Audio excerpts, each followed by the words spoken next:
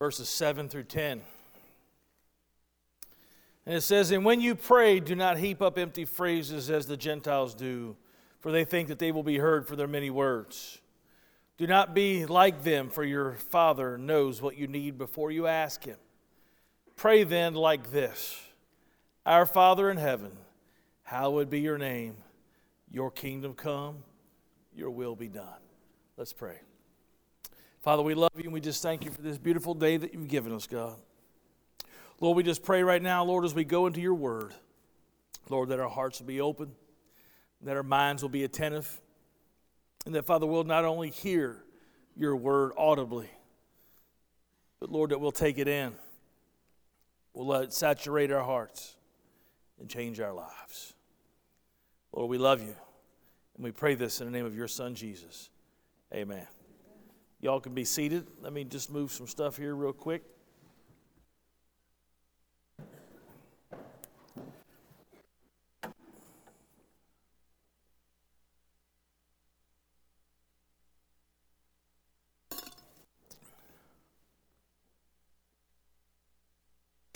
Title of this morning's message is Thy Kingdom Come. I know this is a familiar passage. You know what's amazing is I have taught on prayer, I have preached on prayer, and still yet feel like I've barely scratched the surface of what prayer really is and honestly how it works. We know that God has a plan. We know that He knows what we need before we ever speak it, but still yet He invites us to come into His presence and to make our needs known to Him. Part of that is an acknowledgement that He is where all good things come, but that He allows us into His presence, and there we can pour our heart before Him. Not only that, in His presence, our heart can be changed. Amen. And so we see in the scriptures a couple different times where Jesus talked about the disciples came and asked Him to teach us how to pray. And so we know the Lord's Prayer is something that we've grown up reciting. How often have we said the Lord's Prayer? But this morning I just want to look at just one specific part of that prayer. When Jesus started His prayer, "Our Father who art in heaven, hallowed be your name." That's something that the Jews did understand because they would not dare utter the name of God because they were so respectful of His name, and to them it was Yahweh, that even when they wrote it, they would leave out the vowels because they didn't feel worthy to speak or write His name. Oh, what it would be to go back to a time where people were so mindful and respectful of who God is that they would not utter His name, especially in the ways we hear it used on a daily basis. But to know how marvelous and how majestic He is, to not come across in such a way in which we want to bring Him down to our level when we want to ask questions like, well, if God is God, then how come? The fact is God is God. And there are things that we're not going to know, but who are we to even ask Him? Why did you do this? He did it because He's God.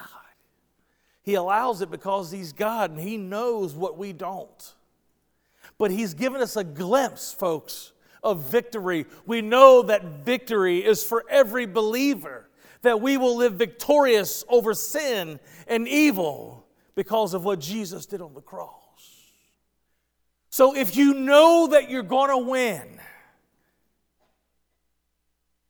then do you have to know every play before the game even begins? It's like going, Coach, what plays are we playing? Coach, why? How come you call that play? Instead, imagine a coach telling you, listen, it does not matter if you just follow my instructions. I promise, 100% guarantee victory. Done. That's what God has promised us today. He didn't say He was going to explain every play. He didn't say He was going to let us know exactly what the play was. He just says, follow my instruction, and I guarantee a victory. That is something, folks, that the world cannot give. But if you don't think that they want it, Take a walk into Borders Books one time and go to the self-help section. And see if you don't find book after book, bestsellers of people trying to find out how to get ahead in the game of life. But in today's society, we don't even have to go to Borders Books anymore. We see it today with the clearing of the shelves in all of the stores. That people are running scared and they don't have answers. And they want them and they want hope and they don't see it in anything the world has to offer. But Jesus in this prayer not only acknowledges the beauty, the majesty, the sovereignty of God, but then he says, your kingdom come. Man, that is something that I've been chewing on for weeks and weeks. And then what's happened in our lives with Sal's health has just done nothing more but make me think about it that much more. What does it mean for thy kingdom come? You see, the problem is a lot of times when we think of thy kingdom come, we're thinking about when Jesus comes back to get the church. And if that's what we think thy kingdom come means, we're missing the entire point. You see, the fact is Jesus came down. God came down and clothed himself in flesh, so that his kingdom would be here, and it's here now in the hearts of every believer. That is the kingdom, thy kingdom come is not something that we wait for later. Thy kingdom come is something we participate in now. Jesus said in Luke 17, verses 20 through 21, it says, being asked by the Pharisees when the kingdom of God would come, he answered them, the kingdom of God is not coming in ways that can be observed, nor will they say, look, here it is, or there, for behold, the kingdom of God is in the midst of you. Jesus is saying, listen, I have brought the kingdom, I am here. And I've established the kingdom here. You see, up until now, think about Israel has been a nation. Israel has been a people group. Israel had been its own country, if you will. And we see it starting when God led them out of Egypt and through the desert, and he established Israel and gave them a land, and he was the government. They lived under what's called a theocracy. In other words, God laid down the law for how they were to live.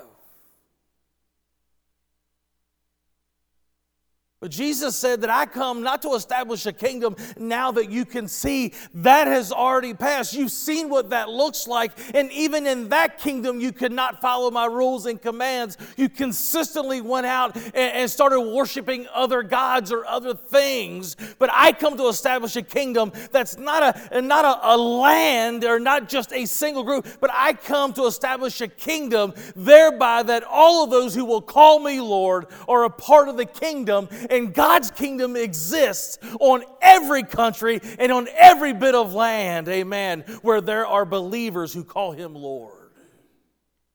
His kingdom doesn't span one country or one continent, but his kingdom is established in the entire world.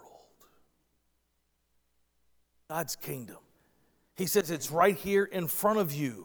It isn't a place or a nation as it once was. It's a worldwide group of people who have surrendered their heart to God as the eternal, perfect, supreme King of kings and Lord of lords. You see, God's kingdom is not about money or pride or accumulated wealth or power. God's kingdom is of heavenly origin, and it is above and over all earthly kingdoms and governments. We've got to understand what the kingdom of God is and what it means to be a citizen of that kingdom.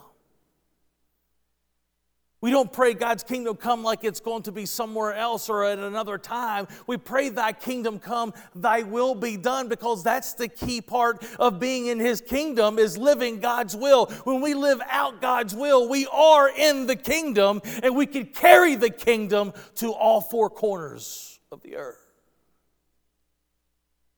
Chris was talking about having those moments to mention Jesus. A lot of people are like, man, I miss the good old days, the old-fashioned. Listen, I don't miss those days. It was so great, then why is the church in decline? Answer me that, Batman. By the way, old preachers don't like it when you say that. I found that out the hard way. I thought it was so good, how come it didn't last? Because people continued to live in such a way that was inconsistent with being a citizen of the kingdom and did not hold the kingdom as supreme and the most important thing. Thy kingdom come, thy will be done on earth as it is in heaven. You see, we are in his kingdom when we do his will and live out our purpose in him, and that becomes the number one thing for us. You see, we live in a time now where it seems, I'm just going to be honest with you, I don't mean to be political. I don't care if I'm stepping on your political affiliations or whatever. I'm not trumping any part. That's got to use that word differently these days, don't we? I can't say that anymore. I'm not touting one party over another. You know what's interesting is when we look at what's going on in the world today, we're so heavily divided. You know what the problem is that I find? That my heart identifies, now listen to the whole message. My heart identifies with the liberals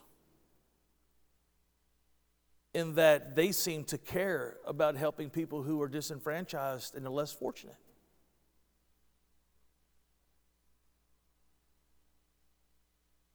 But yet we see the established morality and the laws and the sanctity of life play out on the right. And so part of me identifies with things on the right because I believe in the sanctity of life. And I believe life starts at conception. And I believe that we ought to do right by people, but I also believe that we need to love people and those who've been kept in the fray.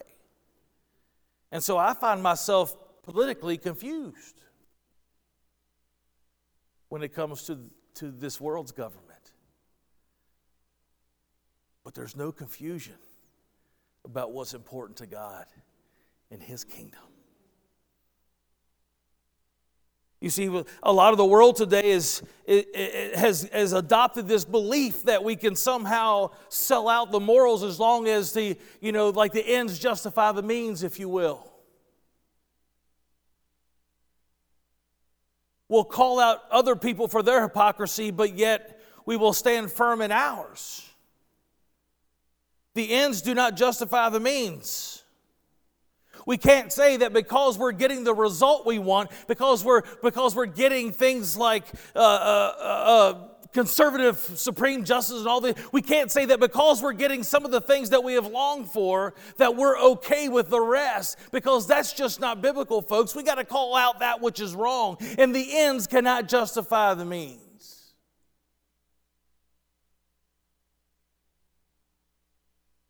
Not in God's kingdom.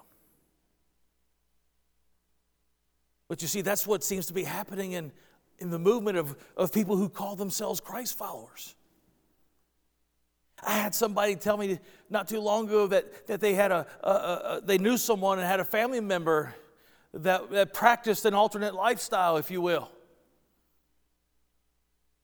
And that they told them that, I told them, I love you, and you're welcome here anytime you want. But your partner's not. Because that's just wrong, and I take a stand here. Okay. I get it. But then how come you let another family member come in with a person they're living with? In fornication. How come it's okay for that partner to come in and sit at your table? Is that not hypocrisy? Is that not wrong? What would you do, Pastor? I invite all of them to sit at mine. Why? Jesus went and hung with the publicans. The Pharisees chastised him for it. I don't accept those lifestyles as being biblical. I don't accept those lifestyles as being right, and people know that, but I will love you, and I will put my arms around you. As long as you'll come into my presence, I'm going to love you like Jesus would and let the Holy Spirit do his job. The Holy Spirit's job, as we have learned several weeks ago, is to convict. That's not my role. If you ask me what I believe, I will share it with you, but I will share it with you seasoned with grace. Why? Because that's what the Scriptures show.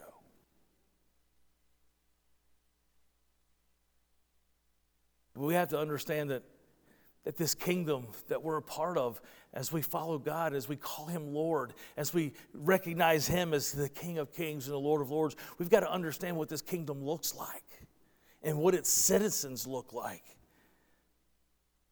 And we'll start this week, and we'll probably finish up next week. Because if I keep you here when I get through all these notes, you will miss dinner. I didn't say lunch. I said dinner. Turn your Bibles. Man, this is what happens when you don't preach for 3 weeks. You get, right? You get tongue-tied and twisted and everything else. Turn your Bibles with me to John chapter 18. Can we turn there together?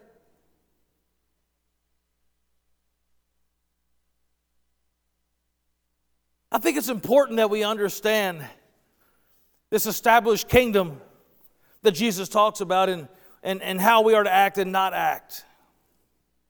In John chapter 18, starting at verse 33, we know this scripture. You've seen this. We look at it every year when it comes around the Resurrection Sunday time, right? I don't like the word Easter. You guys know that. I don't like it because of the origin of the word itself.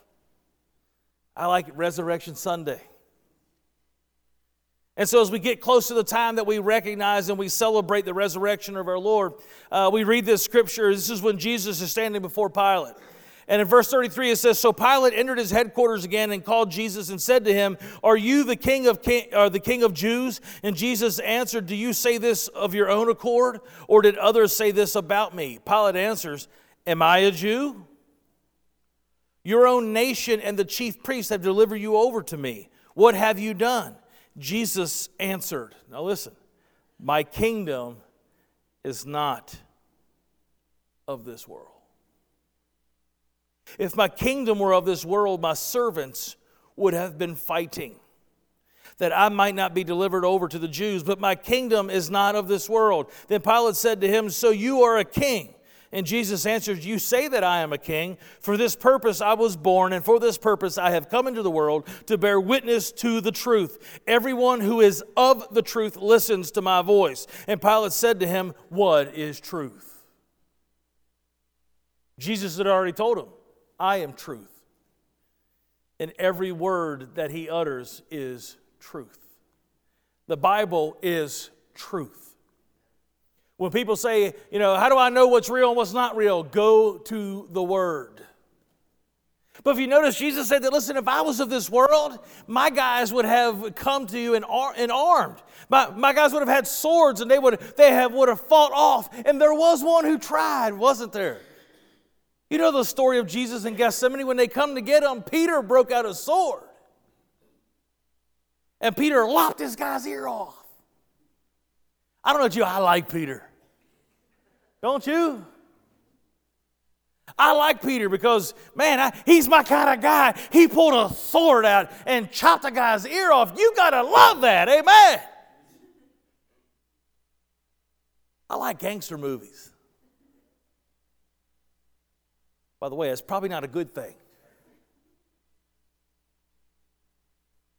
Because it celebrates a lot of things that God's not happy with as well, amen? I'll be honest with you, you can't condemn Brokeback Mountain and then go watch Scarface and be okay with it.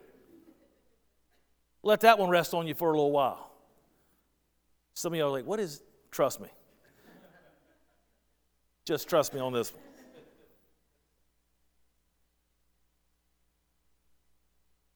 But imagine Jesus looks at Peter and tells him, "Stop this." Or this is not how it's going to go. And he reaches down and he picks that ear back up. And he puts it back on the guy and heals him. Think about that for a minute. Because Jesus is telling us that it's not with guns that we need to protect him. It's not those kind of things. You see that we're fighting against something much deeper than flesh. We look at flesh as the problem. Flesh is something that we fight within ourselves. But listen to this, people are not the problem. Let me ask you this. You know how you go to the eye doctor, especially when you're like blind as a bat like I am, and you need new glasses because your eyes are getting worse, and so then they dial that thing, click, click, click, click, click, click, right? 1 or 2. 1 or 2. 2. 1 or 2. 1. Okay, click, click. 1 or 2. 2. Right? Anybody else just hate that because they're right there in your grill too? And I'm like, and your nose always itches when they're right there. You're like, because you don't want to go do this while they're like, you know. By the way, you don't want somebody to shake your hand. That's a good way to do it. I mean, this day and age, all you got to do is this. People go screaming. By the way, I did post something the other day. It did happen. I took a coughing fit in Food Line. And people scrambled like cockroaches when you turn the lights on. I mean, I got sinus drainage. You know how it gets you congested when your sinuses are draining. I ain't got the corona or any other, Michelob, I don't know, whatever virus it is.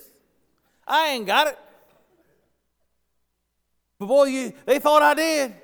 I took the hacking, people just spread out everywhere there. I'm walking down there and I'm like, I ain't got it. I don't have it. It's just a sinus drainage.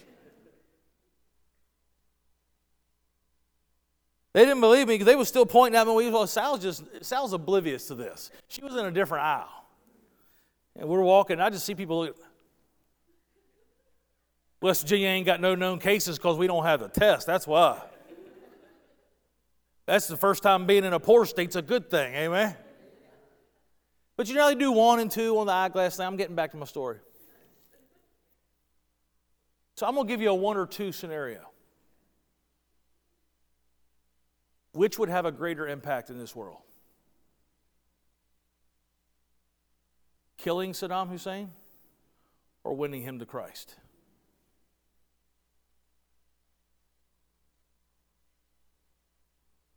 You tell me. Tell me what would have a greater impact. Putting someone to death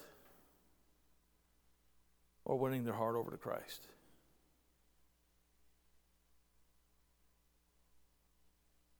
What does the kingdom and the king of the kingdom say that we're to do? Because if we're going to be in the kingdom, then we got to start living as citizens of the kingdom according to the kingdom rules and the kingdom ways.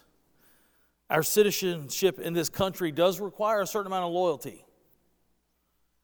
But I do want to say that patriotism to America is not our worship to God. Our Savior is not an earthly person of any kind. And by the way, nothing in this earthly kingdom ought to separate the people of God's kingdom. Listen, let's get real for a second. Nothing in this earthly kingdom should separate those who are of God's kingdom. Because God's ways are right. And the problem is in this world, we continue to argue. And if you haven't seen now, people don't know how to have a disagreement. People don't know how to disagree and walk away friends. Is if you don't agree with my way, then we got to part ways. That's the way it's coming. Or if you don't agree with my way, now all of a sudden anger's involved and we're at each other's throats. Listen, that is not what a citizen of God's kingdom does. It doesn't mean that we have to kowtow and say that someone's right. It doesn't mean we have to accept their way as the right way. But listen, the thing is we need to love them beyond their faults. Love them beyond their outlook. Love them even beyond their views. Because that's what citizens of the kingdom do. I think things like a president calling for a day of prayer, I think it's absolutely good. But you know what else is good? A call to repentance, an admission of sin, and asking for forgiveness. That's also, well, how about we call a day of that? The problem is a lot of people are out here praying, but when the Bible is very clear that God hears the prayers of His people, a lot of people are just uttering words, because if they are not followers of Christ, then their prayers are just words spoken. The Bible is very clear about that. God hears the prayers of His people, those who call Him Lord, not only in word but in lifestyle. Jesus didn't say that we weren't to be good citizens of this country. Matter of fact, I think He made it clear to the Pharisees in Matthew chapter 22, verses 17 through 21. Matthew 22, 17 through 21. It says this, "Tell us then what you think. Is it lawful to pay taxes to Caesar or not?" But Jesus, aware of their malice, said, "Why do you put me to the test, you hypocrites? Show me the coin for the tax." And they brought him a denarius. And Jesus said to them, "Whose likeness and inscription is this?" And they said, "Caesar's." Then He said to them, "Therefore render to Caesar the things that are Caesar's, and to God the things that are God's." As long as we are citizens on this earth and we belong to some country, we're living somewhere, we are to be good citizens. Matter of fact, you read on through the New Testament, you'll see that we're to obey the laws of the land. And we're to obey the leadership and the laws that have been set forth until the laws are passed that would require us to go against God. And in those cases, we are to resist. And we see that played out in the early church. Read through the book of Acts. By the way, another good companion book is Fox's Book of Martyrs. Go read that. And you'll see that those that resisted so not with a sword. They resisted and allowed themselves to be handed over. Why? Because that's God's way. Now, I'm not telling you that if someone comes in and invades your house that for not to defend yourself. That's not what I'm saying at all. But what I'm saying is being a citizen of God's kingdom has got to be first. Because in Matthew chapter 6, this is exactly what He tells us. Verses 31 through 33 says, "Therefore do not be anxious, saying, what shall we eat, or what shall we drink, or what shall we wear? For the Gentiles seek after those things, and your heavenly Father knows that you need them. But seek first the kingdom of God and His righteousness, and these things will be added to you." This means that we are citizens of God's kingdom first. That's what we're called to be. We're called to be citizens of His kingdom. We are to love God with all our heart, mind, and soul. Then we're to love our spouses, our children, our family and friends. And we're to love and celebrate a country where we can freely worship. There is nothing wrong with any of that. There's nothing wrong with being a patriot as long as that doesn't become our priority to the point that we will allow things of God to be trashed in order to remain a patriot. That is when patriotism is wrong. It's actually referred to as nationalism. When the nation that we live in here trumps the nation where we will spend eternity. God has clearly said that His kingdom is first. And His kingdom and His ways govern all that we do. I don't need the law in West Virginia to tell me to obey it. God tells me in His word. I don't need them to tell me not to steal. I don't need them to tell me not to murder. Why? Because God has already told me in His words not to do those things. But we also must realize that just because the Supreme Court or anybody else says something is right doesn't make it right if the Bible says it is wrong. A lot of people say the Bible needs to get with the times. The Bible is the time. Amen. By the way, citizens of God's kingdom don't have to worry about eating or physical needs, do we? God knows what we need, and He promises them to provide them to us. You see, we can't buy into the mass hysteria that's going on today. We can't start hoarding. Why? Because we don't need to. Matter of fact, a tendency to do so, it really shows a distrust or a lack of trust in God to provide our needs. We see it going on, and people are hoarding because they're selfish, because they want to get to make sure that they're taken care of, and they could care less about you, and that's just not God's ways. I never thought we could use toilet paper for evangelism, but I think we can today. I've seen Christian groups go and hand out waters at events. I'm telling you, you get a case of TP and start handing that out one roll at a time, God bless you and keep you and make His face to shine upon you. Amen. Listen, if we're going to give out toilet paper, don't you give that rough stuff out. Don't you give that public school toilet paper out. You know that's like just one grit underneath sandpaper? You know, you got your 240 grit sandpaper, then you got your 250 school toilet paper. Never thought we'd be able to use it for evangelism, but I think we can now. Why? I don't need to hoard these things. Why? Because God promised He'd take care of us. You see, as citizens of His kingdom, we need to conduct ourselves like we trust Him. Because if we're telling people we trust Him, but then yet with our actions do not, our actions always speak louder than the words. Always. If I was to look at you and you ask me a question, and I look at you and I say, no. Which one are you going to believe? By the way, think about doing that. Try to shake your head one way opposite of what you say. It's harder than you think. Right? Some of y'all are you're like, I saw some of your heads move. You were like,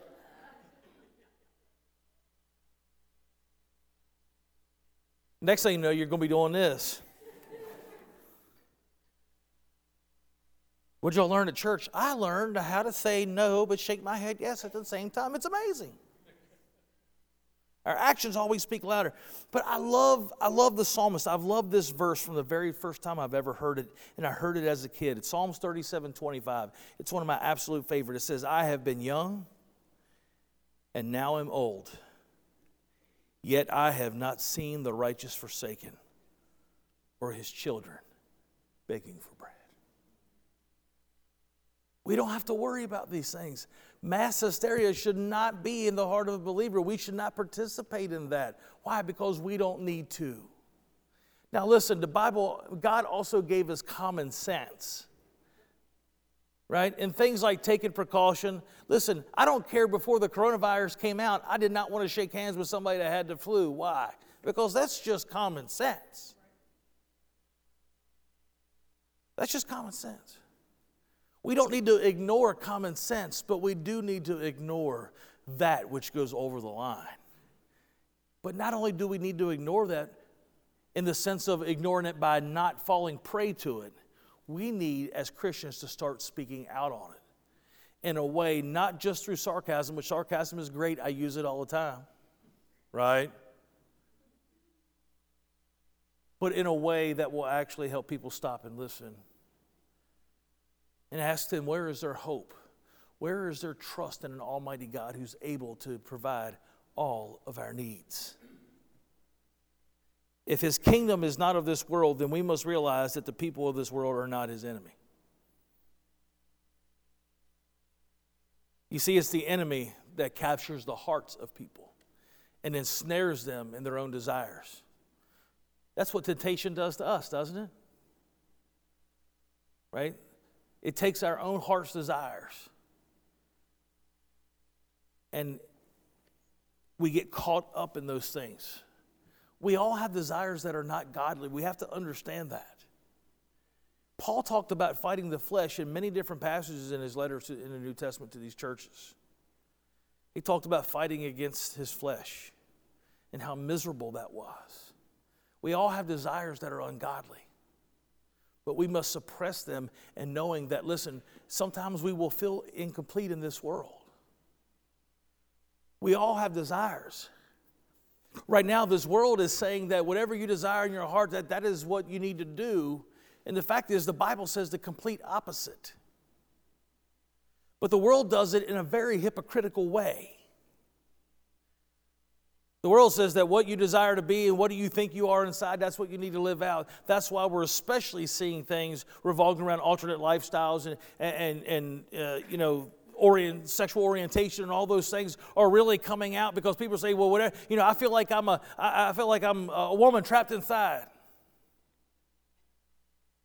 And people will feel that. Listen, does that mean they don't feel that? No. They probably absolutely do feel that. But what do you feel like trapped inside sometimes? You ever thought about that? What is it that's trapped in you? I don't feel like a woman trapped in a man's body, but sometimes I feel like a murderer inside a Christian body. Doesn't necessarily mean I want to take your life from you, but you can kill people with words. You can kill their spirit. That's why Jesus said, right? That the law says, thou shalt not kill, but I'm telling you, if you call somebody a fool, that you're in danger of hellfire. What does that mean? There are more than one way to kill someone. Sometimes I'm a player trapped in a Christian's body. Y'all know what I'm saying? Come on now. Y'all know what I'm saying. Got my sunglasses on so nobody sees where I'm looking. Y'all know what I'm saying? I tried to get prescription sunglasses with them wraparound things. And Sal said, you ain't hiding them eyes from me, pal. You're not going to go down to the beach and put them Oakleys on so people can't see where you are looking. You don't know what I'm saying? Sometimes I'm a player wrapped up in a Christian body. You don't know what I mean? Why can't we understand this concept? And then realize is that we are citizens of God's kingdom, but yet we're living on this earth until God says that our time here is done. But we look at these people who are actually having they're having real struggles. And we want to dismiss them like that's the dumbest thing. Listen, don't dismiss their struggle. Would help them understand that the decision they made on how to deal with that struggle has been made in a way that's inconsistent with God's word. Because we think it's stupid that someone may struggle of feeling like they're of the opposite sex, but yet we struggle with the desire for things like adultery, or acting out in our anger, or taking something that isn't ours. Sometimes we're a thief trapped in a Christian's body. And it may not be that you want to take something that's from me, but you might want to take something that doesn't belong to you, whether it be on your taxes, whether it be at work, whether it's not living up to an obligation because the obligation is going to cost you more than you thought. All of that is stealing, right? So how can we dismiss? You see, we need to understand what the attitude of a citizen of God's kingdom is and how we're to act and think, things that we're supposed to do, so that we may truly win people's hearts. Because right now, it seems like Satan is winning a lot more hearts to his cause than we are winning in the Christ cause. We got to quit looking at people as the problem. And we also need to start looking in such a way that actually shows that we have empathy for them. While I may not struggle with the very thing that they're struggling with, I know what it's like to struggle. I know what it's like to actually allow my flesh to take over and sin. Because instead of fleeing from the temptation, I thought I was strong enough to handle it. You ever done that? Oh, I can handle this. I can be in the room with this person alone, or I can be left alone with these things. Listen, when we know that we have a struggle, the Bible says that we're to flee that temptation. We're to resist. Flee Satan and his snares, but we're to resist that temptation. And part of that resistance is making sure that we don't allow ourselves to be in a position or in a place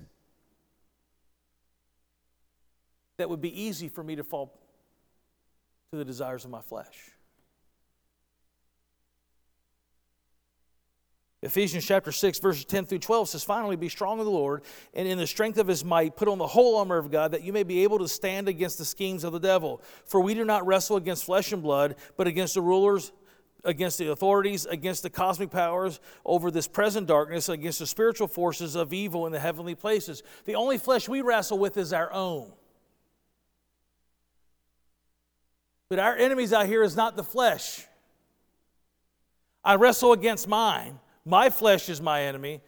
And that's how this is referred to. When it says that we don't wrestle with the flesh, it's talking about is that our issue isn't other people. Our issue is the fact is that Satan is running rampant, the Bible says, like a tiger ready to prey on folks who fall to the desires of their heart, and Satan's winning them over. And we got to realize that it's the evil forces that are the enemy, and that we are to love people. Now, people may be doing things that hurt us. They may be doing things that are absolutely evil. And they may be doing all manner of ungodliness. But realize that they're still not the enemy. The only flesh that I need to wrestle with is my own. I don't need to wrestle with you or anybody else. The problem is that evil is at work. So instead of seeing people as a problem, if we realize that their problem is not because of them specifically, but the fact that they've allowed the evil forces of the world to influence them into doing that which is evil. But we got to realize is that, listen, that person could just as easily believe in Christ and allow Christ to influence their heart if someone were to tell them about it. Right? As part of the kingdom, we got to realize is how do we grow the kingdom? And so like when we do sales, right? So I'm in the HVAC distribution world. And Chris is in it and he does sales. And so what do you do with sales? You go to people that are using one brand, and then you tell them the benefits of using this brand, and why this brand would actually be better for them to be using in all the programs that we have and all these other things to convince them. Now listen, I'm not saying you got to sell Jesus Christ, but you got to offer Him, amen? You got to offer it. We got to tell them that there's a better way. When we see them captivated in their mess, instead of just look at them and being judgmental and say, look at that person. I mean, listen, the division that we have now in this country is just amazing. It's unreal. I've never seen it so divided. At least in my lifetime. I'm sure there's other people in their lifetimes, they said the same exact thing. Especially when we go back and we look at the freedom marches and things like this, and how much prayer and how much suffering it took for people to have to fight for the rights that should have already been given them. When we look at segregation and things that this country's gone through. I find it amazing as Sal and I was listening to an interview with Dr. Martin Luther King. And it was amazing listening to him. And this interview was like one of the last ones he gave before he was killed. It was amazing to listen to him talk about the things. And then we started thinking back, about how many people said that they were of the kingdom, but yet endorsed the terrible treatment of other people just because of the color of their skin. Listen, we can't fall to that. Now, it may not be segregation, may not be the issue, but yet if we're not careful, I've still heard a lot of people who say that they're of the kingdom talk so bad about other people because of what they're doing instead of trying to win them to Christ. Endorsing things that we hadn't already been endorsing. If we're citizens of the kingdom. So I'm going to start giving you some things about citizens of the kingdom, and we'll finish up next Sunday. So I want you to turn your Bibles, and we're going to stay here for a while. Turn your Bibles to Matthew chapter 5. You know Matthew chapter 5, right? It's the Sermon on the Mount. And the Beatitudes. Somebody asked me one time, says, what's a beatitude? I'm like, what in the name of Jehoshaphat are you talking about? A beatitude. And they're like, Matthew chapter 5, the Beatitudes. I'm like, oh, that's the Beatitudes. Sal's laughing. She ain't supposed to laugh. One of them stitches is going to pop her, them staples. Hope it don't hit me. We're going to fly through here. By the way, I'm a very loving husband, but I'm about as ornery as the day is long. And so I know that it hurts to laugh. And so every now and then I'll say something stupid just to see her giggle and go, heel. Now she's like, stop. Matthew chapter 1. Now, listen, do you ever look at verse 1 of this? I think verse 1, people kind of skip over this. This shows such an intimate moment. When we talk about Sermon on the Mount, how many of you guys envision Jesus standing up on the rock, everybody down here, okay, hear ye, hear ye. And then give the Beatitudes. You know what I'm saying? Blessed are the poor in spirit. I thought Sermon on the Mount, I think of that, right? Jesus standing up there, might even have himself a little pulpit made out of something. He was a carpenter. Standing up there, getting ready to deliver his keynote message. That's not what happened at all. Let's look at verse 1. Seeing the crowds, he went up on the mountain, and when he sat down, his disciples came to him. That's a much different picture, isn't it? Instead of Jesus standing up there, hear ye, hear ye, he sat down, and they came up to him. You see, he's delivering the Sermon on the Mount not to the masses. He's delivering it to his disciples, telling them what citizens of his kingdom look like and how they're to act. So let's cover these. I know you're already counting them, thinking, good grief. We're not stopping at chapter 5 either, by the way. Verse 2 says, and he opened his mouth and he taught them, saying, blessed are the poor in spirit, for theirs is the kingdom of heaven. You see, here's the number one thing. Citizens of God's kingdom should realize they are spiritually bankrupt and need God. You see, the more I come to that realization that I'm spiritually bankrupt and I need God, it puts me on a level playing field with all the other people that I tend to look down my nose at them. When I realize that I'm spiritually bankrupt, I no longer look at the drug addict who's over in the corner and is homeless, and all they're doing trying to do is beg money so they can go get another whatever it is, you name the poison. It makes me look at them much differently. You see, when I realize that I am spiritually bankrupt, I look at that person and say, that could just as easily be me. Heroin may have not been my choice drug, but there were some others. By the way, you have yours too. It may not be a drug, it may not be alcohol, but you probably got something that you struggle with. Your poison may be different. Maybe your poison's climbing the corporate ladder and have to be over and just chasing that dream. And the only thing that you think is going to make you happy is getting that. I lived there. That was one of my poisons. I wasn't going to be happy until I owned my own company. But let me tell you where it got me. It got my family tore up. It caused a lot of problems in my home because that's not what God wanted for me. Maybe your poison's anger. Whatever the case may be. You see, citizens of God's kingdom are always reminded and they're always mindful of the fact that I came to him with nothing to offer and that sin is ugly and it's a mess, and I came to him as just a muddy mess. David said, out of the miry clay, he picked me up, set my feet on a rock, and established my going. I want you to know I was in the miry clay. I was as muddy could get. That person that you see over there that's trying to sell anything and everything they can to get their money on their next fix, yeah, they're muddy, but don't forget you was muddy too. By the way, I found something interesting. So last week when Sal was down at the hospital at Mercy, the 15th floor, Pam knows that floor very well. 15th floor is the cancer floor. We were walking around. I ain't going to tell him while we was walking.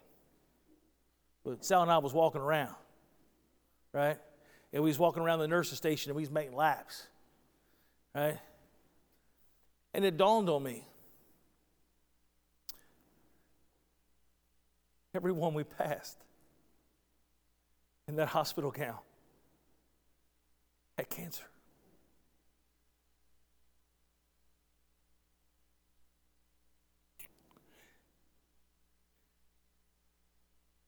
We want to talk about humble you.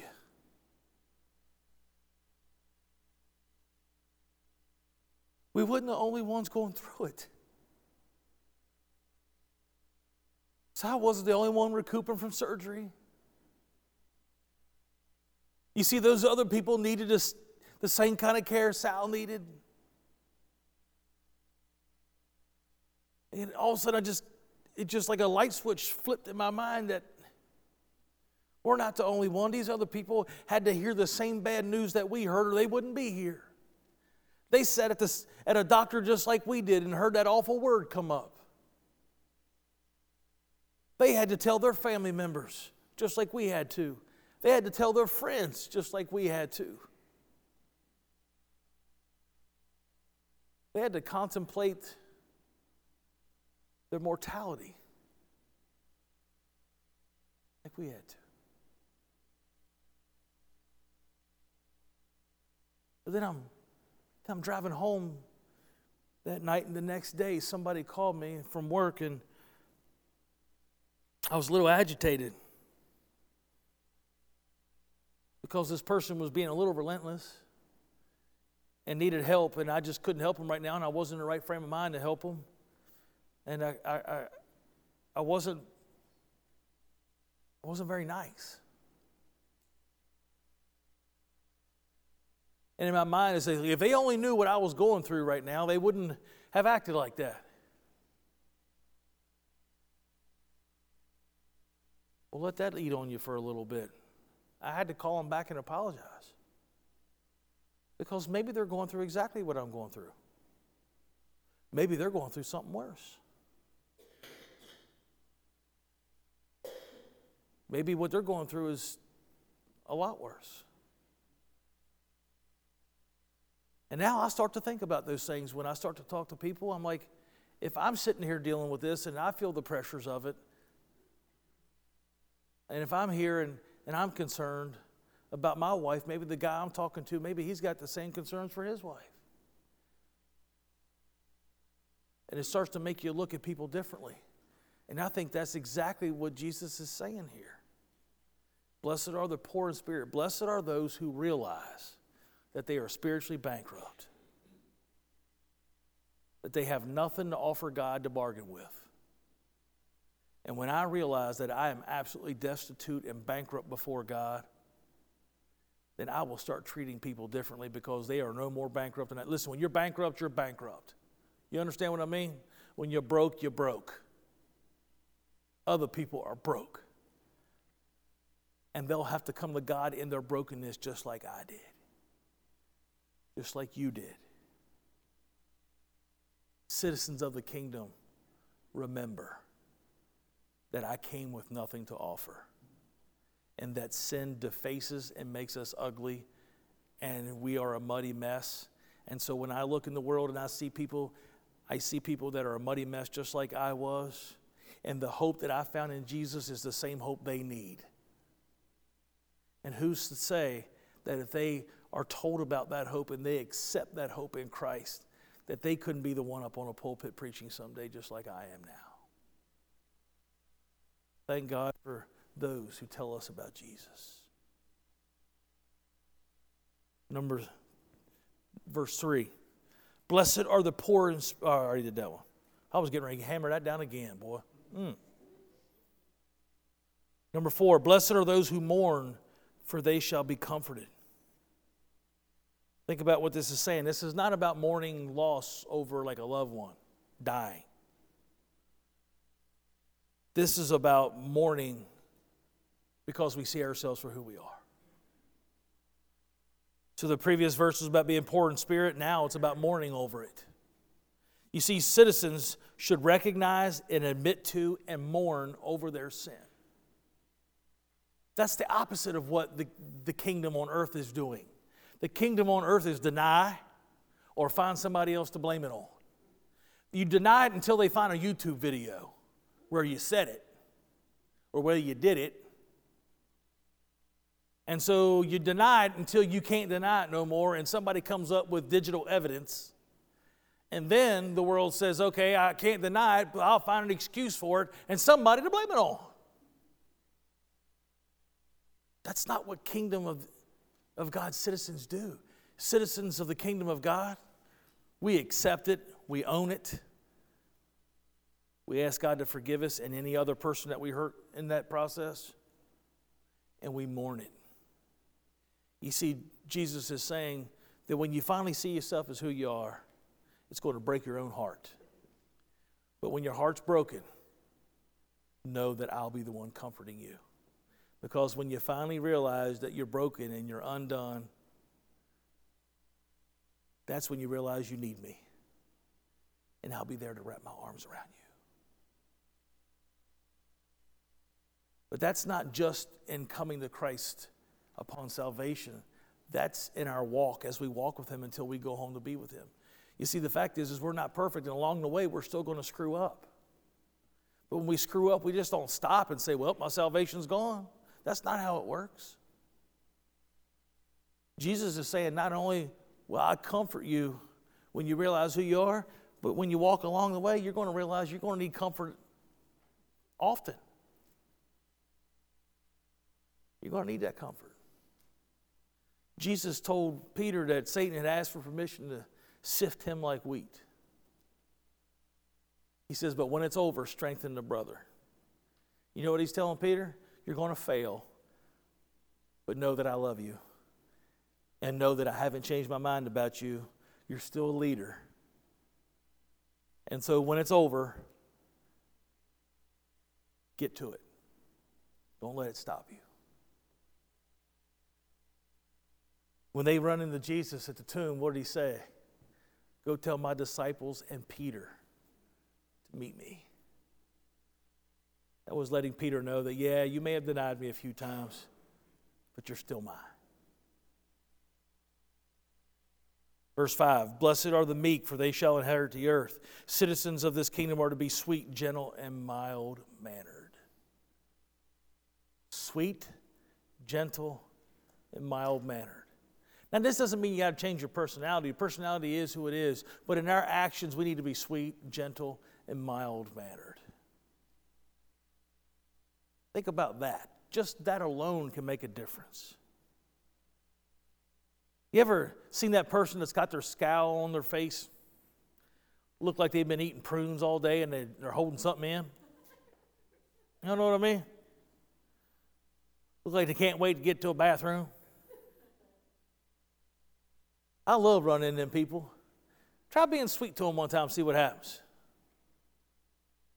There was this lady that used to answer the phones. It was the owner of a company. It was his wife. And I made the mistake of calling her sir one time. Well, she sounded like a he. I'll never forget, Garnaski, Heating and Air, can I help you? Sir, is Frank around? I'm not a sir. Well, I thought, wow. I made her real mad. She always sounded angry. So one day I knew I had to call her, and I'm like, oh, man, this is painful. Every time I get this woman on the phone, it's painful. She answered the phone. Gardaski, ma'am, how are you doing? Are you doing all right? Are you keeping old Frank straight? I bet you have to smack him around every now and then, don't you? She's like, ha, ha, ha. Right? It was what she sounded like. Ha. Well, we got to talking, and turns out she was a sweet person. It just sounded that way. That little sweetness goes a long way, doesn't it? It goes a long way. We're to be sweet, gentle, mild. Now listen, guys, that don't mean us big burly guys got to go around, acting like sissies or anything. But we can be sweet, and gentle, and mild too. Some of you are. Because I've had some of you send me messages over the last 2 weeks. Just want you to know I'm praying. I love you. That's being sweet, gentle, and mild. We're not to throw accusations out, things like that. If there's ever a comforting word, it should come from a Christian. And if there's a word that's going to be discouraging or mean-spirited, it shouldn't come from citizens of God's kingdom. Verse 6 says, "Blessed are those who hunger and thirst for righteousness, for they shall be satisfied." You see, citizens of God's kingdom love to do what's right according to God's word because it feeds their soul. That's what that means. Blessed are those who hunger and thirst for righteousness, for they shall be satisfied. It is the citizens of God's kingdom that ought to just be hungry to do something good. Ought to be hungry to have an opportunity to do something good for someone, to do something that's right. We ought to love what is right. Love what is right. It ought to be what fuels us, and that's what he's saying. Those who hunger, in other words, doing God's way and living God's way and doing that which is right ought to be just food for our soul. When we get to do it, we are just feel so complete inside. You ever done something nice for somebody and just puts a little, y'all know what I mean? Just puts a little spring in your step.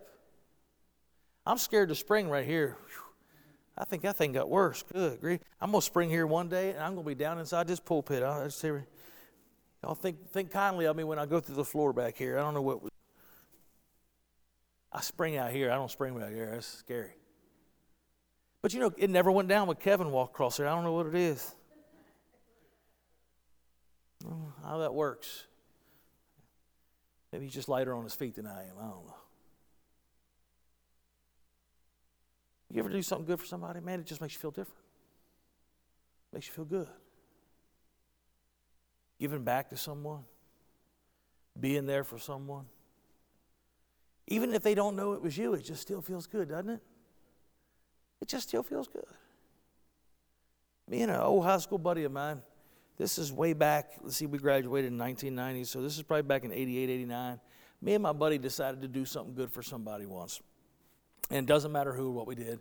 But it was at Christmas time, so we decided to do something to help a family. And I remember us sneaking up on the porch Christmas Eve night, right? And I just remember that feeling that afterwards we were like, man, we just felt so good. Just felt so good to do something good. And nobody knew it was us, and it didn't matter to us because it just felt good.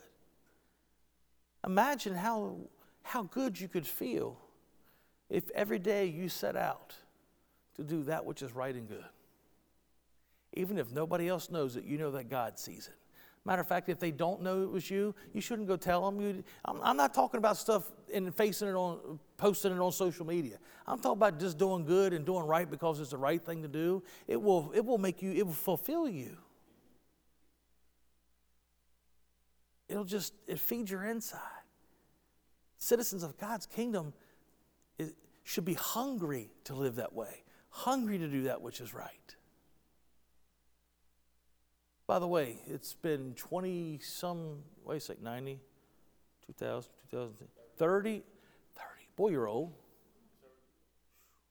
Chris graduated the same year. We graduated together. Boy, I didn't realize how old you was. By the way, when you look in the mirror and you look like Papa Smurf with a chrome hat on, it'll make you feel old. But I talked to him a few weeks ago, and guess what he brought up? Remember that time? 30 years later. Still feels good. That's what citizens of the kingdom are supposed to do. And we'll finish with this one, and we'll do the rest next week. Number 7, blessed are the merciful, for they shall receive mercy. Citizens of God's kingdoms are to show mercy to others. Why? Because we recognize what it's like to receive mercy because of what Christ has done for us in our lives.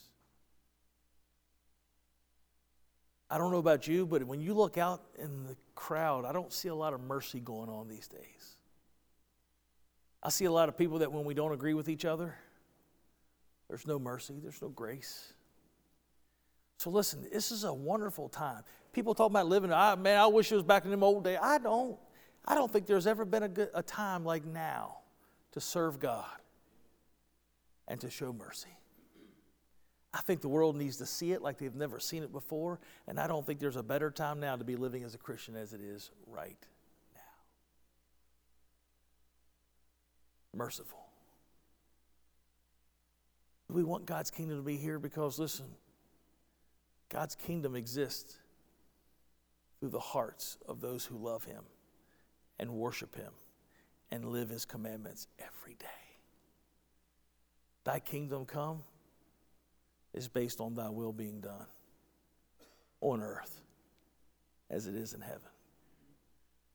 You see, you have the freedom to choose today, the free will to choose whether you're going to live the kingdom or whether you're going to allow your life and its pace to be set by the world. It's time that we realize what it is to be a citizen of his kingdom and live his kingdom on earth and do his will on earth as it is in heaven. You see, in heaven, his will is done 100% of the time. And in the kingdom of heaven, where he resides, everything is absolutely perfect. And whatever he wills is done. Here, you and I, while we're on this earth, we have the free will to choose to do his will. Will we choose to do his will and let his kingdom shine through us? Or will we continue to wrestle and make it hard for the world to see whose kingdom we really belong to? You see, a Christian ought to be able to be spotted a mile away. Why? Because we need to be different. The Bible says that we are a peculiar people. I know what you're thinking. I'm peculiar, right? You're peculiar, all right. I mean in a good way. You see, we ought to shine. We ought to take those opportunities to share Jesus like Chris talked about this morning. We need to be capitalizing on those every time instead of thinking, well, I'll have another chance to tell them about Jesus. No, you have a chance right now. Take it. There may not be another chance to live his kingdom, to seek him first, to not rely on other people to do what we need to be doing.